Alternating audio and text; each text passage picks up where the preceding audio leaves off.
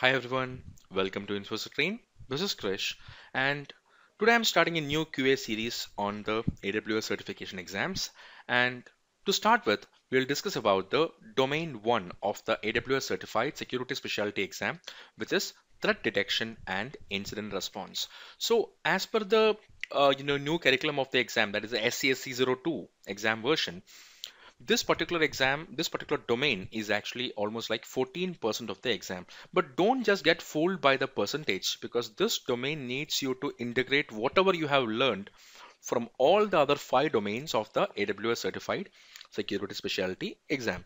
So like for example, let's say whatever you have learned from the logging and monitoring, identity and access management, infra security, and whatever you have learned, all these things need to be integrated here, or basically that skills are needed for you to properly identify and understand the various scenarios. And as you all know that team AWS is now improving a lot by making the questions even more scenario based, so it's quite interesting to learn as well. So to start with team, let's go for some few questions on the domain one. The first question: you are the security architect for a multinational e-commerce corporation that relies heavily on AWS for its business operations. Recently, your security operations center detected unusual activity within the AWS environment. Your team believes that this might be an indicative of a potential security incident, and the scenario involves a sudden spike in the unauthorized API calls to your Amazon S3 bucket from the EC2 instances, and they are also exhibiting some anomalous behavior. Which of the following actions would be most appropriate in response to this situation? So, when you get a scenario question like this, Steve, my suggestion is that you read the choices first. By reading all the choices first, you will get an idea on basically, what they mean actually. And then if you read the question, it will be easy for you to get to the answer. And even though you feel maybe all the answers can be correct or all the choices can be correct, always go for the best one and focus on what they are asking you. So they are just asking you what is the most appropriate response in this current situation. Okay, what could be the answer, team? Shall I go for A? So the A says that immediately terminate all affected instances and suspend the API access keys associated with the suspicious activities. So team, if you terminate the instances of the, if you have an instance and you terminate them, what will happen at the end of the day? It will remove all your evidences. It will sometimes, have some critical production servers and you're removing the production servers sometimes. Also, if you terminate it, you will lose all the evidences. You cannot do a forensic. So like that, there can be a lot of challenges. So the best and the most effective way you're having when you respond to an incident is a team isolation. There are two words which you always has to remember when talking about incident response. One is containment and one is isolation. What is containment? So containment means that you're talking about you're making sure that the issue is basically the particular issue is contained and basically it's not going to spread further and affect the other systems. And also you want to make sure that further you can take charge of the scenario and you will be able to rectify the challenge. So in the choice number B, they are clearly saying that we have to isolate the affected instances from the network to prevent further compromise and then conduct a forensic analysis to understand the scope and impact of the incident. So how do you isolate an instance? So even if you want to isolate, the easiest way is the team. For every instance, as we all know, we have a security group. Okay, so what the security group will basically do, the security group is something which basically defines the incoming access and outgoing access of the instance. So if you attach a security group which is completely restricted and which is only allowing access to the instance from the forensic instance only, that means that the instance lost all the incoming and outgoing access which can basically happen through the internet. So that is the best way we can do. First of all, isolate the affected HTTP instances and obviously, then conduct a forensic analysis. Definitely, if we have more choices, definitely I would also gone for this API calls with Amazon S3. In Amazon S3 API calls also we must be able to investigate, but as per the choices given here, the answer is B. So let's go for the next one, team. You set up various AWS resources in your AWS account, including EC2, RDS, MySQL, DynamoDB, etc. Your billing alarm has been triggered and the AWS cost is increasing abnormally. You also get a notification from AWS that your AWS account might be compromised. That is a AWS abuse notice. As an AWS administrator, you need to act immediately. Which of the following actions are appropriate? So this question, the basically you have to choose three answers. Even though I forgot to add in the slides, but you have to choose three answers actually. So first point is that we have to understand the word called as a abuse notice. What is an abuse notice? So basically, like today morning, let's suppose I open my laptop, I open my email, and I see that I got a abuse notice from AWS. So there could be the chance that you're either most probably it can be a reason why your account may be compromised, and using the compromised account, some attackers may be using it for some unauthorized activities, or maybe doing some kind of activities which can impact other AWS customers, etc. That's the reason why AWS is sending you an abuse notice. So can we ignore the notification, or can we ignore the abuse notice? Never. Don't do that. You must respond to the abuse notice. If you don't respond to the abuse notice, it can lead to account suspension and many other problems. So even AWS have a blog on this particular, abuse notice response also. I can, like I will discuss that in the upcoming lectures. But anyways, what could be the answer for this team? The answer is A, C, and D. So let's go for A. Change your AWS account root user password. So obviously team, like it's not like a other user or a normal user get compromised. When you basically have a root user, that is a primary user account in your AWS account, that's a super user in AWS account, and if that get compromised, the recovering the account can be a tedious job, and obviously attacker has made enough damage to us. So the first step we have to ensure is that team, our account is safe, and the first step for doing that is making sure that your AWS account root user password is strong, and you have to change your password, plus ensure that you have a proper multi-factor authentication there. That's a very important step. And the second thing is that team, rotate or the access keys if they were authorized and still needed, and otherwise delete them. So what do you mean by this? Like let's take an example. Now there can be many users, like for example we can have many users, like we have service accounts, we have a normal account. So basically if you go to AWS, okay, we have user accounts, we have roles, etc. Users, roles, etc. And when you go for users, okay, for programmatic access we use something called as a access key and secret access key. Okay, so if this particular credential may be used by some attackers, so to make sure that we rotate all the access keys of the critical user accounts in your AWS account, and basically if you feel some specific user profiles are compromised, we have to make sure that we immediately rotate the access keys. But before that we have to think about one more point as well. So now most people ask me this question is that, so Krish, why can't we simply delete them? So what if the particular access key or user account which we are going to delete may be used by a production application or may be working in production? So if you simply go and delete the user account, or if you simply go and delete the credentials, it may lead to a production application outage. So before doing that, understand the level of access which is or understand currently what is the usage level or access level of the particular user account or credentials, and after you confirm that, you can rotate it. And if that credentials is no longer needed, and basically it's not having any kind of a critical usage in the business, you can delete it based on your business decision. And the third one is the team, respond to any notifications you have received from the AWS support. In fact, that's a very important point to keep in mind, because when you say that you are going for a AWS, you are getting an AWS abuse notice. Okay, as I told you in the first place, if you don't respond to the particular notifications, or if you don't respond to them with a proper detailed report on what activity you have performed to prevent further compromise, what measures you have taken, and if you don't respond to that, it can lead to a lot of consequences, including account shutdown, account suspension, or maybe other legal issues like that. So it's always very important to respond to the AWS notification. And why not B and E? So B says the team, delete all your EC2 resources even if you are unsure if they are compromised or not. That doesn't make any sense. Like, do you want to basically remove everything by feeling that it doesn't make any sense, obviously, right?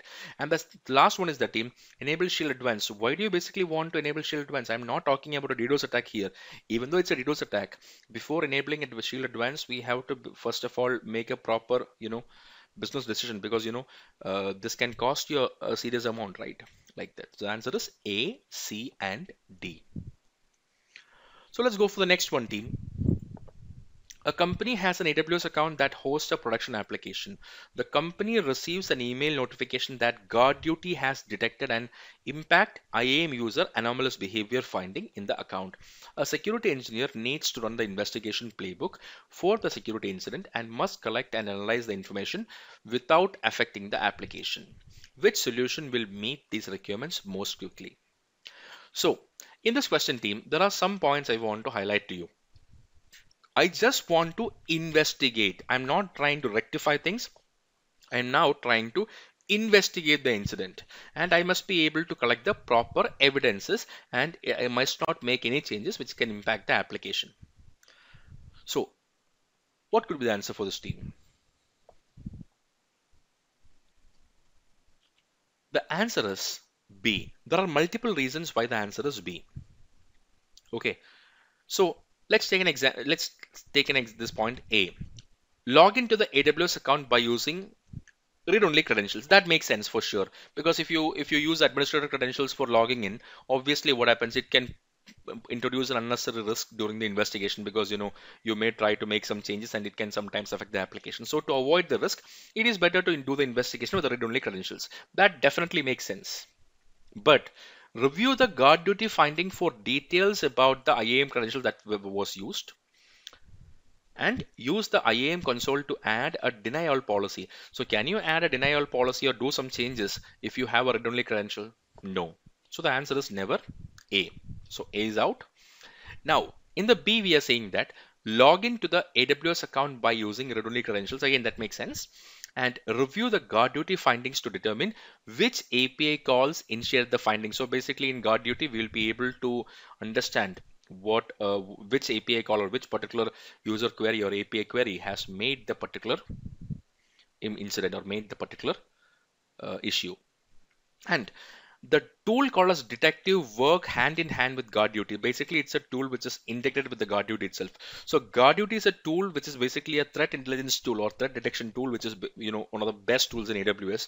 And as a part of guard duty, we have a tool called as a detective, which will support you in something called as a root cause analysis, RCA. That means that you have figured out there is an issue happened using guard duty, and to dig deeper or to understand deeper about the issue, we can use a tool called as a detective. Whenever a question talking about RCA or something like that, RCA, root cause analysis, problem management, etc., the answer can be most probably detective. And why not C? Why not C? Because log into the AWS account by using administrator credentials. The problem is that team, why do you want to give unnecessary access to something? You don't want to give unnecessary access to anyone, right? So let's not go for C. And the last one says that log into the AWS account by using read-only credentials and review the guard duty finding to determine which API calls initiate the finding. Use CloudTrail Insights and CloudTrail Lake to review the API call in the context. Definitely we can go for D also, but see, at the end of the day, we want to make things simple. Okay, and we want to investigate things more effectively and easily. And question clearly says that which solution will meet these requirements most quickly. So the answer is B. That's what I'm saying, that when you go for this exam, you can find many answers and even all the choices can be correct. But go for the best one. Go for the easiest or the best one based on the question. Let's go for the next question, team. A company uses AWS organizations and has production workloads across multiple AWS accounts. A security engineer needs to design a solution that will proactively monitor for suspicious behavior across all the accounts that contain production workloads. The solution must automate the remediation of incidents across the production accounts, and the solution also must publish notification to Amazon SNS when a critical security finding is detected. In addition to, the solution must send all the security incident logs to a dedicated account. Which solution will meet these requirements? So we have a lot of requirements coming up in one single question, right? So first they want to make sure that there must be a proper and effective monitoring for suspicious activities. Then we must have a proper automated remediation mechanism. If an event happens, I want that event to be immediately identified and I want to respond to it. Plus, I must be able to get notified. My administrators must be able to get notified. Plus, I want to get the log files in a centralized account. So for all these four requirements, what could be the choice, team? Choose only one. Just check all the choices, team. Which one is the best one? What do you feel? The answer is C. Activate guard duty in each production account. So just I'm interrupting a bit, team, because guard duty is a very important topic you have to basically review, because when it started, okay, when I saw this guard duty for the first time, I felt like, okay, this is going to be not so good in the because like the features were very limited, and I have seen a lot of false positives, a lot of other challenges I have faced when compared with other cloud service providers. But now I can see that they have, especially in 2022 and 23, this tool has improved a lot, and now it's getting best and best every day by adding more and more features like container scanning, instance scanning, etc. So it's actually definitely a good tool for sure. So activate guard duty in each production account.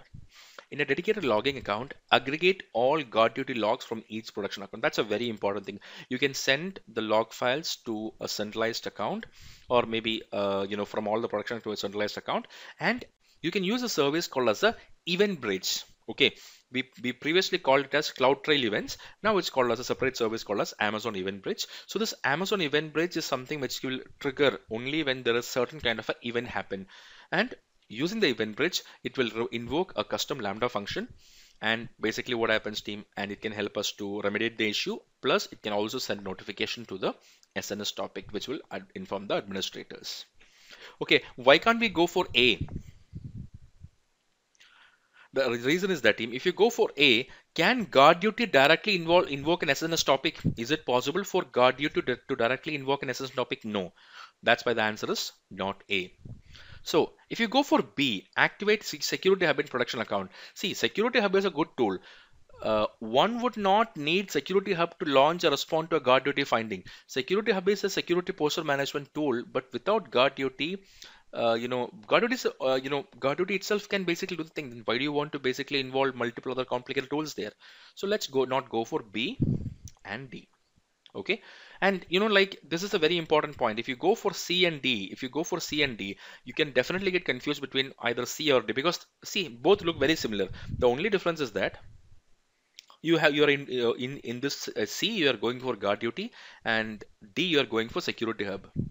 So focus on the easiest and simple ways for doing it. Okay, the answer is C. And the last one is actually a company has enabled Amazon Guard Duty in all AWS regions as a part of its security monitoring strategy. In one of the VPCs, the company hosts an Amazon EC2 instance that works as an FTP server. A high number of clients from the multiple locations contact the FTP server. Guard Duty identifies this activity as a brute force attack because of the number of connections that happen every hour. The company has flagged the finding as a false positive, but Guard Duty continues to raise the issue. A security engineer must improve the signal to noise ratio without compromising the company's visibility of a potential anomalous behavior. Which solution will meet these requirements? So the problem is that, team, we are getting a lot of false positives. Like for example, now the question says that, let's suppose you have a production server or you have a FTP server, something in the cloud platform, and you are accessing your multiple clients of your organization is accessing these servers from the internet, or from a particular IP address, etc. So what happens, team? It can lead to a false positive. Guard duty may assume it's as a DDoS attack. Okay, so how do we respond to it, team? Can I go for A? No, because that will lead to service outage. That is basically never sensible. So the answer is not A. Then, can I go for B? Add FTP server to a trusted IP list. Okay, now that's a very interesting thing. Now, before I give you the answer for this, you have to understand there are two words. There are two set of two lists in guard duty. One is what we call as a trusted IP list, and one is a threat list. A trusted IP list contains the IP addresses which you don't want guard duty to generate findings. And a threat list is something basically where if you add an IP to threat list, guard duty will generate specific findings if there is anything coming from that IP address. Okay, and there is no point of adding your FTP server to the trusted IP list, because now this is your FTP server and these are the clients who is trying to access. Okay, so you have to add the client IP address to the trusted IP list, but that is basically not possible because you have a lot of clients. They are coming from different locations, so that is never a possible option. And obviously, the question says that the choice says that add FTP server to the trusted IP list. That is never sensible, right? So the answer is not B. So the third one is create a suppression rule in guard duty to filter findings by automatically archiving new findings that match the specific criteria. That's a very important thing. When you basically go for guard duty, they have an option called as a rules suppression rule. That means that when you basically get a finding similar to that, like that particular finding you have got in guard duty, it will automatically archive the findings, and obviously, you will not get much more false positives, and the signal to noise ratio will not be a problem for you. Okay, and the last one, create a lambda function that has appropriate permissions to delete the finding whenever a new occurrence is reported. So again, your question talking about that, the company want to get a visibility over the potential anomalous behavior, plus they want to make sure that the activity continues without any issue, and you try to delete it, means it will still keep on creating, right? So that doesn't make any sense, and lambda, it's not a sensible thing, right? The answer is C. So that's all for today, team. So we'll basically meet with the next video on domain 2. And the AWS security specialty needs an intense level of preparation. So do let me know in the comment box what video I have to do next, or basically what specific topics I want to do next. Okay. That's it. Thank you, team.